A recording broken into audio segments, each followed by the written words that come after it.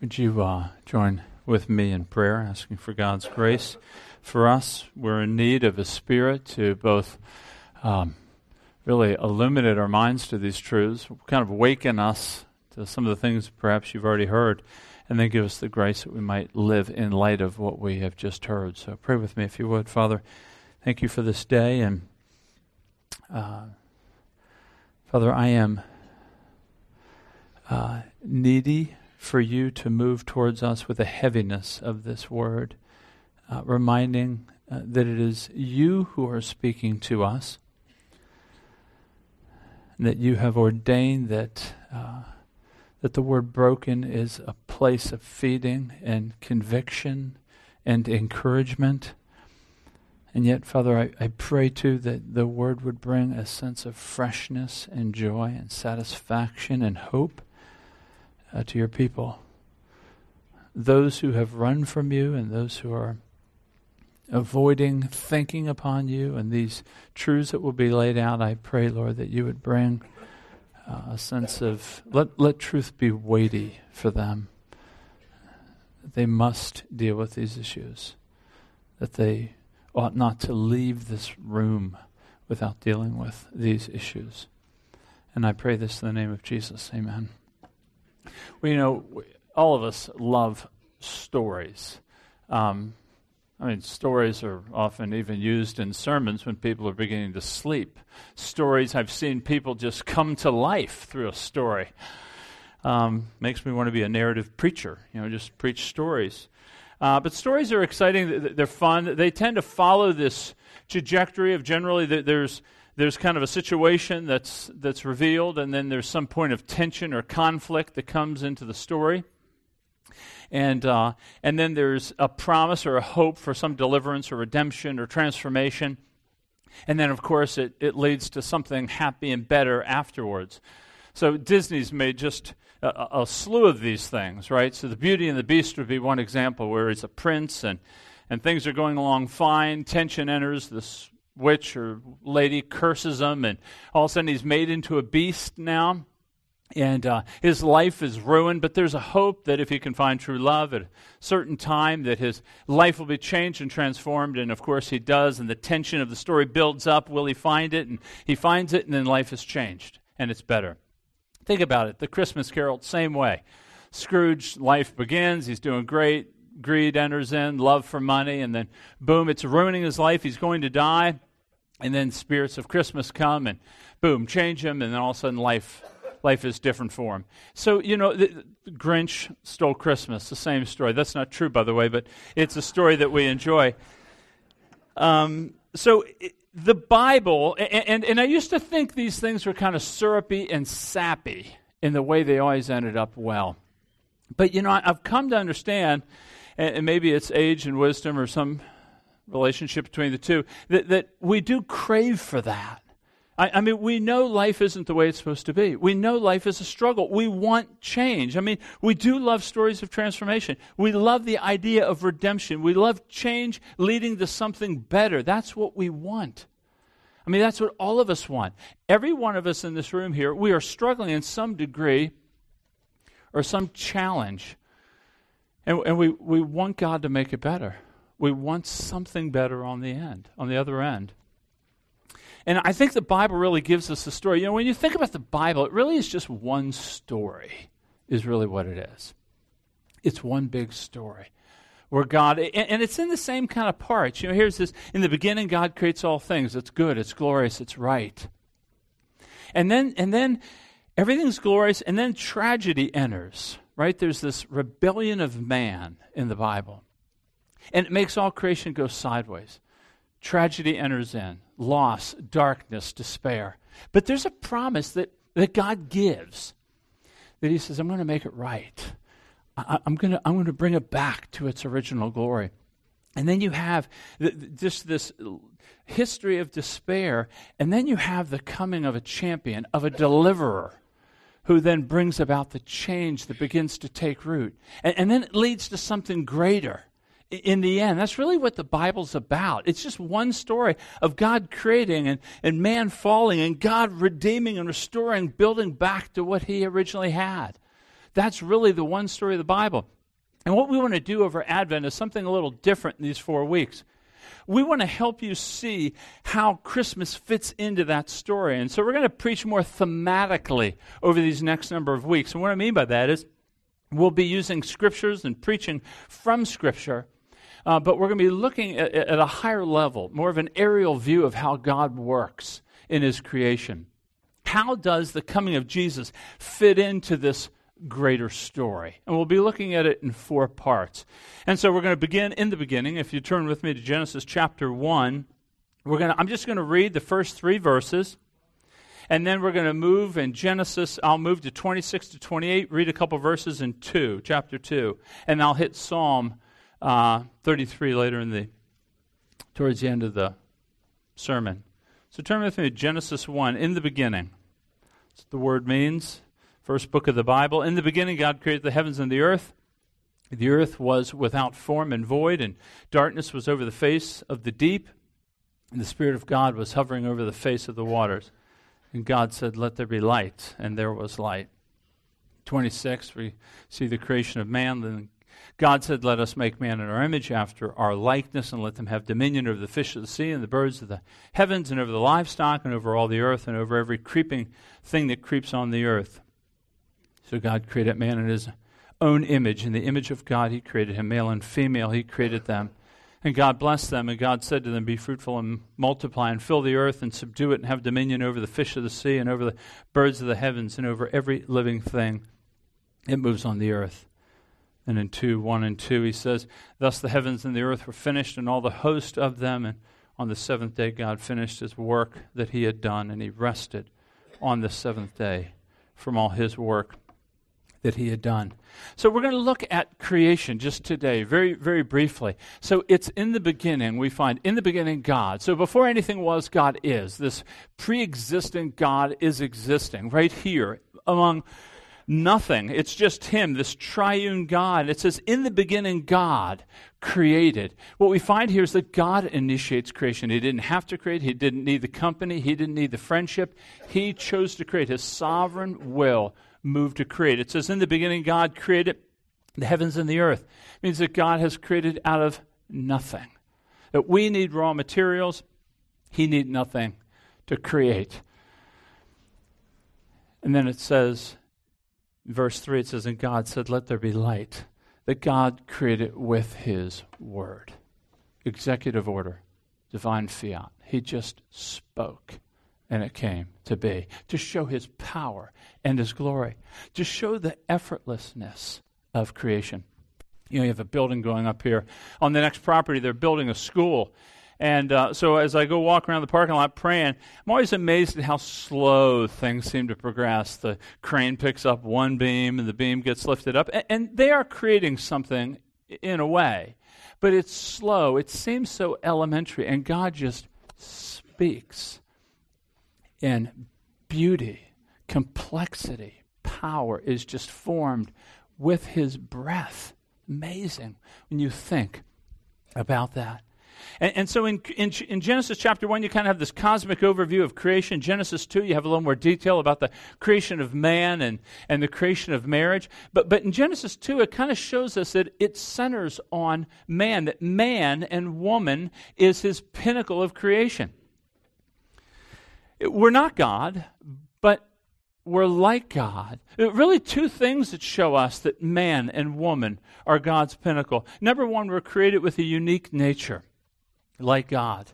That we have certain capabilities, unlike all creation, to reason, to think, to deliberate. We have certain attributes, compassion, holiness, that no other creation has.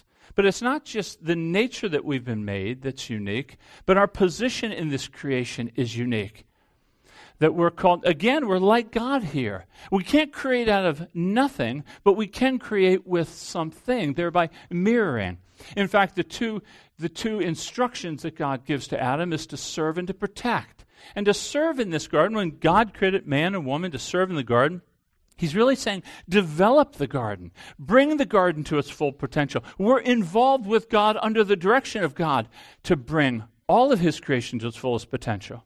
but we're also to protect the garden. That is to prohibit anything from destroying its beauty or perfection. And so this is quite a privilege that we see in these first chapters in Genesis, that we have been created uniquely like him, and uniquely to display and to live as he lives. And so with these privileges come responsibilities. And so we find in these chapters that God commands Adam to obey, to submit, to be a steward under his leadership. And with these commands to obey come blessings and warnings. Warnings that if we don't obey, there are dire consequences. And then, of course, it winds up with this idea that God declares, God makes a moral judgment, and he says everything is very good. And then he rests. He doesn't rest, of course, because he's tired, but he rests to set for us a paradigm that we rest, that we enjoy God and all that God has made. So that's kind of creation. Now, when you look at this is the beginning of the story. So God makes this world, makes us in it, vice regents over it. It's all great and glorious. But where's the rest? I mean, why don't we have this? Why aren't we experiencing this? Well, obviously something has gone awry, and this is where the story kind of goes sideways. So God creates all these things, but clearly this place is not a shadow of what it was. It's marred, it's affected, And so what happened? Well, Genesis 3 begins to show us the story of how things went awry. This is the tension in the story. This is the conflict. This is the struggle. So in this creation, man and woman were given God's word, and they were called to live for his glory. What a privilege that would have been, to be created specially by God, to serve as his vice regents, to serve him, to glorify him, to love him. And of course, we know the story in Genesis chapter 3. They chose not to. They chose, rather than receive the gracious offer of God to serve him, they wanted to be served. And so they rebelled. They turned. They wanted to be gods themselves. Now, of course, God had warned them, and so God brought about that warning in terms of a judgment. And he judges the serpent, and he judges the woman, particularly in pains of childbirth, and he judges the man, or really judges the earth, the workplace of man. And with that judgment comes these implications that we're still living through. So, I mean, you see right in Genesis 4, there's battle, Cain kills Abel, out of envy and strife. It doesn't really get better, right? It kind of, as the world fills, so does evil fill the world. So when God speaks again, now he speaks a word of judgment in the flood. It's kind of, in a way, like a washing away of sin. But God's mercy is in there because he establishes this covenant with Noah. Not unlike the covenant with Adam. He says, be fruitful and multiply, reminding us of it. God's still at work. He's still creating. Obviously, the washing away of all these sinful people doesn't remove the curse, though, that was brought about. Because we see in 7 and 8, as the earth begins to repopulate, that external cleansing did nothing to the internal problem, that curse and judgment. And so you find in Genesis 11 kind of another high water mark where man again is reaching for God, building that tower. We're going to be like God. They couldn't re-enter the garden, but they're going to go upward to God to be like God. And of course, God then speaks again. And he speaks another word of judgment. He scatters these people, and he confuses their language. But the mercy is there in that he doesn't consume them. He's honoring the promise that he had given earlier in chapter 3, that a champion would come and would crush the head of the serpent. So God's still working with his people. Then you go to Genesis 12, a critical chapter in the Scriptures. God doesn't create a new world, but he does create a new man, Abram to Abraham. And what he does is he makes another covenant with Abraham, again showing mercy, continuing his promise. And so he calls Abraham and makes him, is going to make him the head of a new family. And he's going to give him a land. And what's interesting about the land is it's flowing with milk and honey, reminding us again of Genesis, reminding us again that God is not finished. Of course, as you continue to read through the Old Testament, you see just a litany of disobedience and just a track record of destruction. God sends kings and prophets. God disciplines them, sends them into exile. He brings them back. What a remarkable thing I was sharing with a friend last night. For God to raise up Cyrus to write the check to build the temple and repopulate the land is mind-bending when you think about the power of God. And so as you go through this, we get all the way to Malachi, the last book, and what happens? We just studied the book, right? It all is the same. Failure. Judgment is the last sentence in that book. And then God goes silent. So now we're really tense in this story. God's created everything. It's great. It's lovely. It's wonderful. Man ruins it. Boom, here we are. This long history of failure and disobedience, wickedness, failure to submit to God. What's he going to do? Is God going to let it go? Is he going to recover it? Is he going to restore it? How's he going to do it? So we're at this point of tension. So when you get to the New Testament, you find that God speaks again. But God speaks differently now. He speaks in his Son. What's interesting in the Gospel of John, chapter 1, verse 1, listen to what he says. He says, "In the beginning was the Word, and the Word was with God, and the Word was God. He was in the beginning with God. All things were made through him, and without him was nothing made that was made. In him was life, and the life was the light of men. The light shines in darkness, and the darkness has not overcome it." Now, there's a tremendous amount just in these few verses. But what I want to draw your attention to is, doesn't it sound like Genesis 1? Do you think John is not saying, I want you to understand the coming of Christ as creation again? In the beginning, light and darkness, same themes are there. That God is doing a work through the bringing of the Son to recreate that which has fallen. This is amazing that Jesus Christ is being seen, and you see in the 14th verse that this word that I just read has become flesh and made his dwelling among us, and we beheld his glory and his grace and his truth.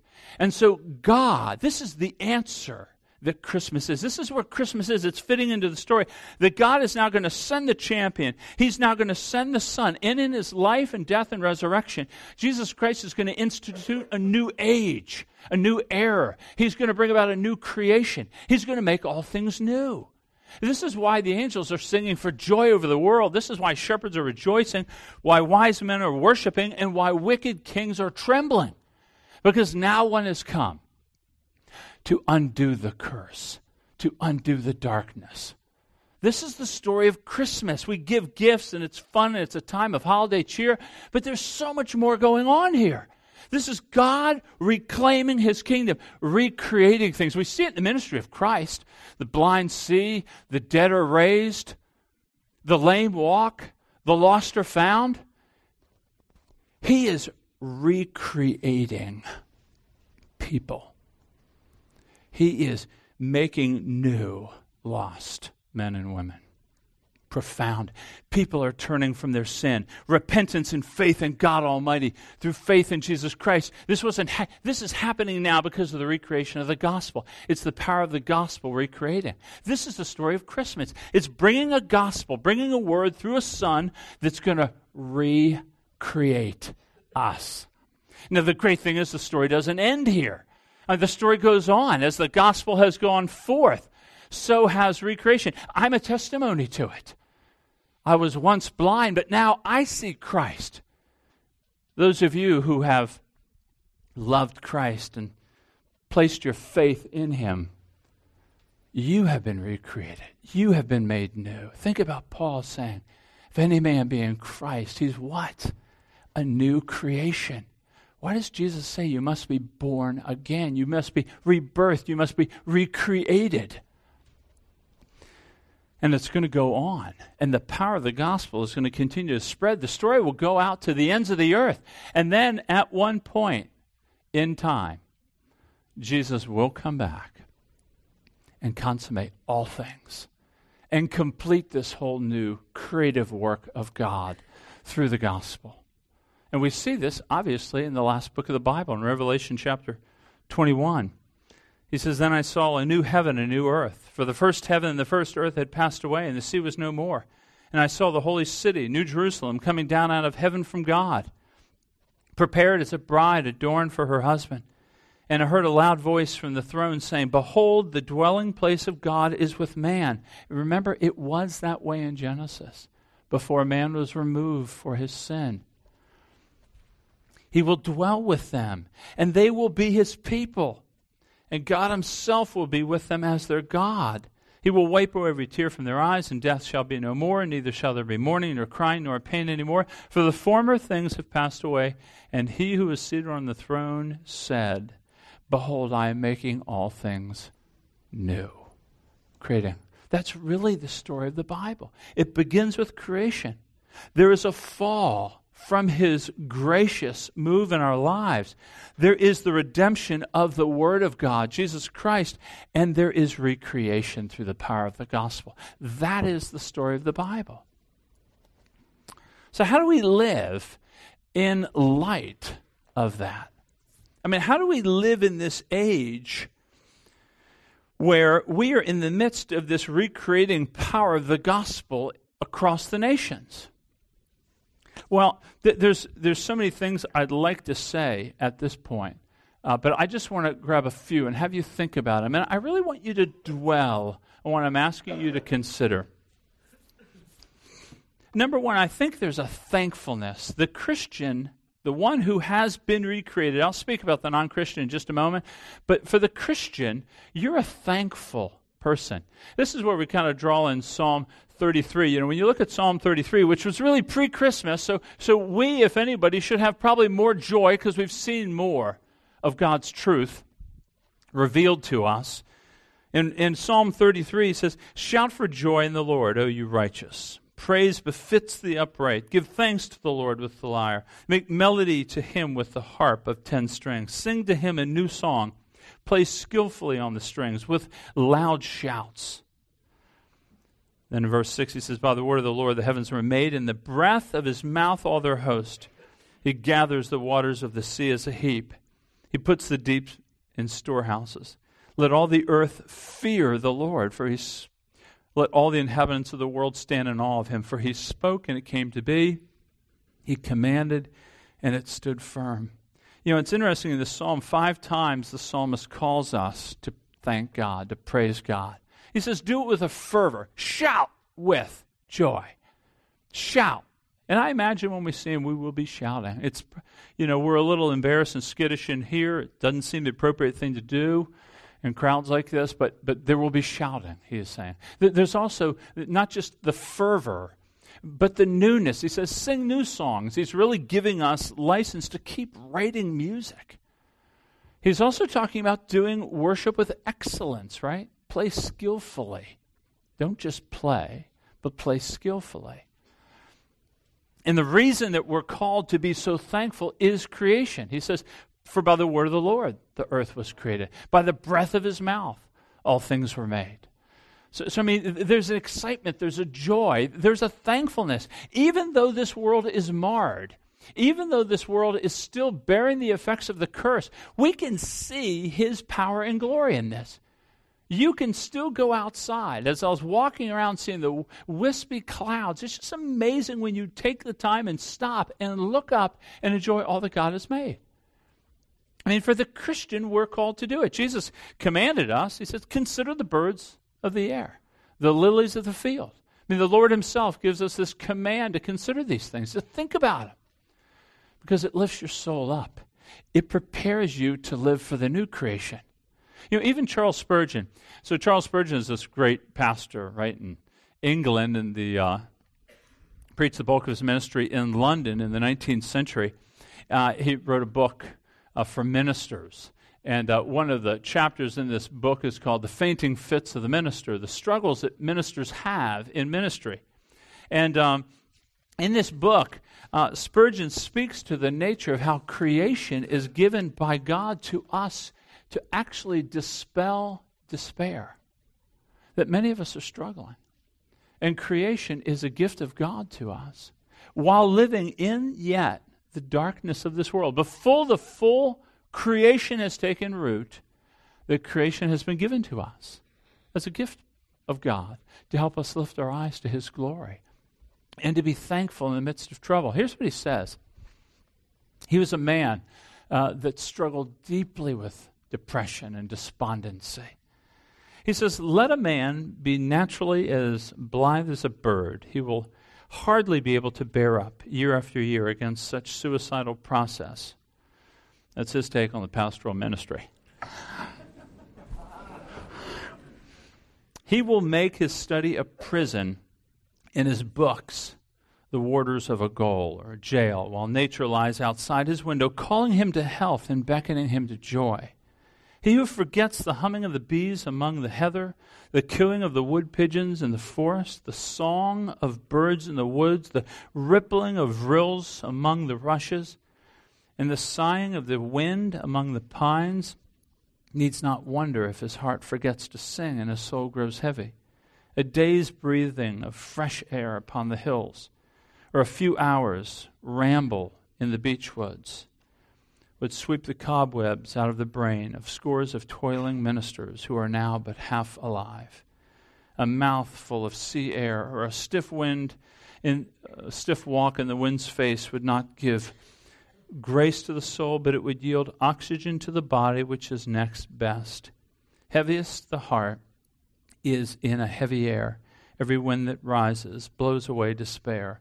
So he's just saying creation has been given for us to be thankful, to be joyful, even though marred, even though it's going to be replaced and renewed, and it will be glorious, and we cannot even imagine it. Right now, that which is marred is for us to remind us of his glory. But I would say, secondly, that creation, living in this time between the recreating power of the gospel and the full consummation, is we are living for God's glory. I mean, all of creation is for God's glory. Remember the relationship, folks. He's the creator, we're the creature. And we have been created out of nothing for his glory. All of creation is for his glory. That means you. That means your lives have purpose and meaning and value. It is not in the careers you have. It is not in the success that you've enjoyed. It's not in the financial security you have. It's not even in the sweet relationships that you enjoy. That you and I exist for the glory of God. He has created us for his glory. And when you think about living for the one who has spoken all things into existence, spending all my life and focusing all my energies on a career seem paltry at best. It's not that we don't want to work hard, and we work for the glory of God, but that's just it. We work for his glory and not for our own. We exist for his glory. You have got to remind yourself, everything in this world is trying to move you into a pure material position, living temporally in this life. Everything is in this life. Everything is within your grasp if you just try hard enough. And it blinds us to the reality of your true purpose for living. And here's the reality. You will never be satisfied. You have been created for more. You've been created for God. Even as Larry prayed, that quote from Augustine, your hearts will never find rest until it finds rest in God. And then thirdly, I would say creation. We ought to recognize our ongoing need for God. I mean, think about how God created. He created this world for you and I to be needy. He created this world with seed-bearing plants and fruit-laden trees just to remind us of our need for his sovereign providence in our lives every day. I mean, if all the rains shut up, we're gone. Sun stops shining, we're gone. You and I live at the end of a very thin string held by God. We need his ongoing providence. God is actually glorified in our recognition of our absolute dependence upon him. We need him. It says in Hebrews, it says in Peter about his word upholding all things, in Colossians 1:17, that the very word of God, even as Andrew read from Psalm 104, the natural laws that we've come to appreciate and just consider, that's just what happens, his word is sustaining those natural laws. His word is causing those things to happen. Just because natural laws exist doesn't mean that God is not making them fully operational. I mean, there is a call. We are to be needed. I love children. They are they're unbashful about needing things. They don't worry about what you think of them. They don't consider. They just see you've got what they need. They want it. They need it. Ought we perhaps to be children like that again with God? Do we not need him? I mean, do you not need God? Does he not give you breath? When you laid your head down last night, did you guarantee yourself to get up? Is it not the power of God giving you life? But not only that, living in this age between these creations, I would say we're called to be humble at a minimum. He created all things by His word. I mean, all things by His word, out of nothing. It strips us of arrogance, does it not? I mean, what have you received what do you have that you haven't received? And why do you boast as though you did not receive it? I mean, for me, I'm sitting there thinking, yeah, but I've worked hard at this job. But isn't it God at work within me, giving me the energy and the strength to do it? I mean, doesn't it just rip pride away from us? I mean, isn't the Christian called to be just humbly dependent upon God? I mean, He created all things out of nothing by His word, including you. He owns you. You're His. You don't own yourself. You're not a self-made man. You're not a self-made woman. God has made you. And then another thing I was dwelling on with thinking about living between the creations, are we not thankful for His sovereign mercy in calling us to know Himself? I mean, let me draw a connection that may not be as clear. So God, by His word, creates all things out of nothing. And that's the material universe. But doesn't He do that with salvation? Isn't His creation a picture of our salvation? Did He not use the power of His word in the gospel to speak to us so that in our darkness we might be brought to light and to see Him for who He is? Isn't creation out of nothing by the word not exactly a picture of salvation, His sovereign mercy in calling us? This is kind of the idea Paul has in 2 Corinthians 4. He says this. He says, For God, who said, let light shine out of darkness, has shone into our hearts to give the light. Listen to the nuances back to Genesis. He has shone in our hearts to give the light of the knowledge of the glory of God in the face of Christ. We're so tempted to think that, well, we came to God. And, well, I mean, I thought through all these different religions, and I just think Christianity is the best. I made a move to God. And yet, the darkness of our hearts, there is nothing there. There's nothing worthy in us.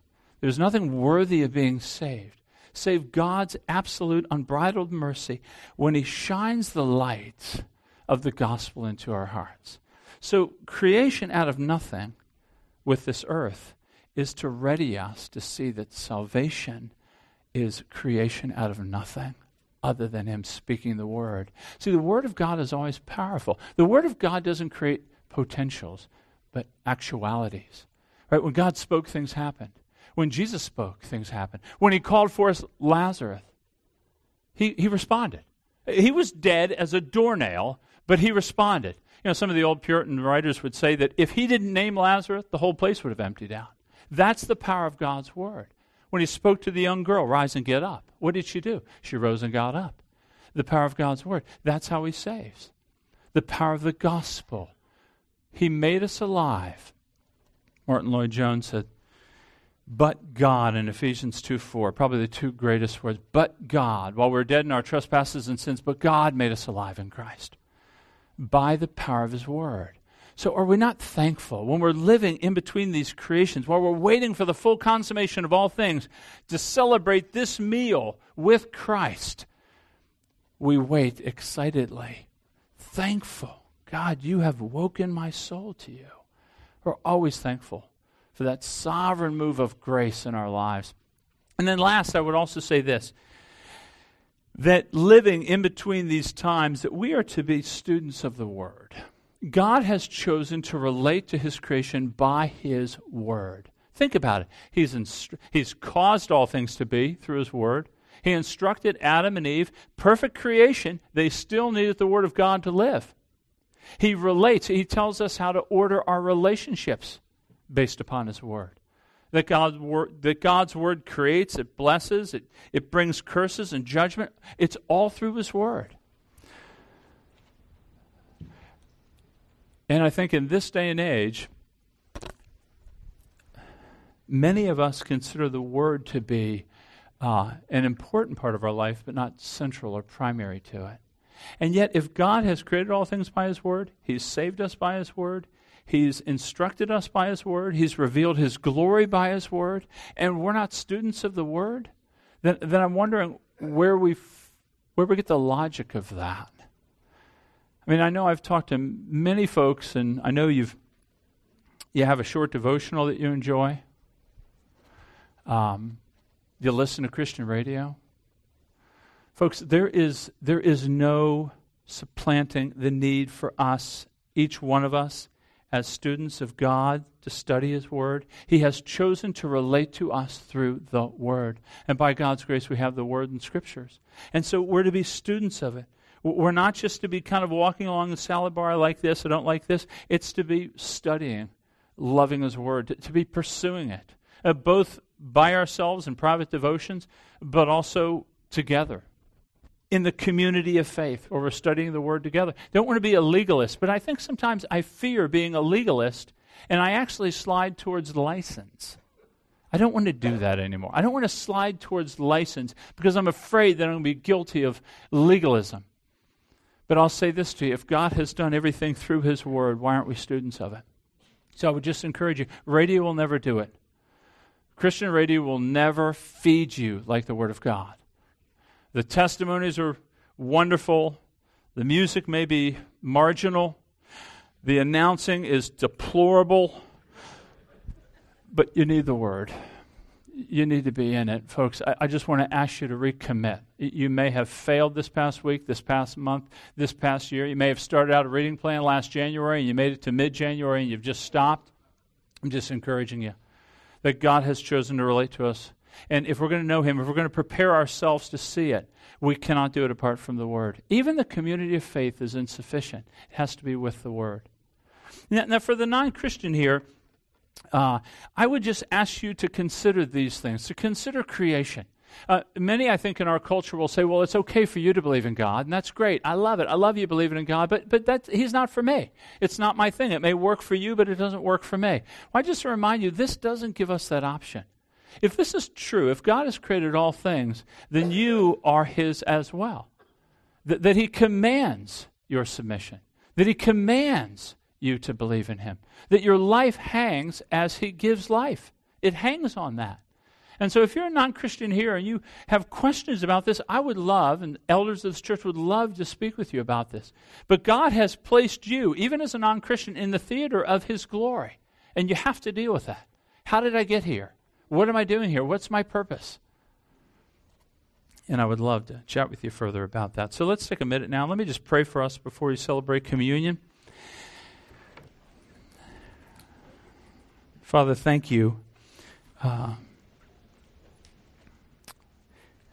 you have spoken to us. No longer to our fathers by the prophets, but in these last days in your Son, whom you've appointed heir of all things, and through whom you've created the world. Father, thank you for Jesus Christ, the Word made flesh. Thank you for Christmas reminding us of the incredible power of the gospel, recreating a people to live with you forever, that you are now making all things new. Father, give us hearts to be passionate about your word, to be passionate about the Son, to be longing for that day. Father, may we not be satisfied with the gifts that you've given us today, but may they just lead us to the greatest gift you've given us in Christ. Father, may we have grace to live for that day.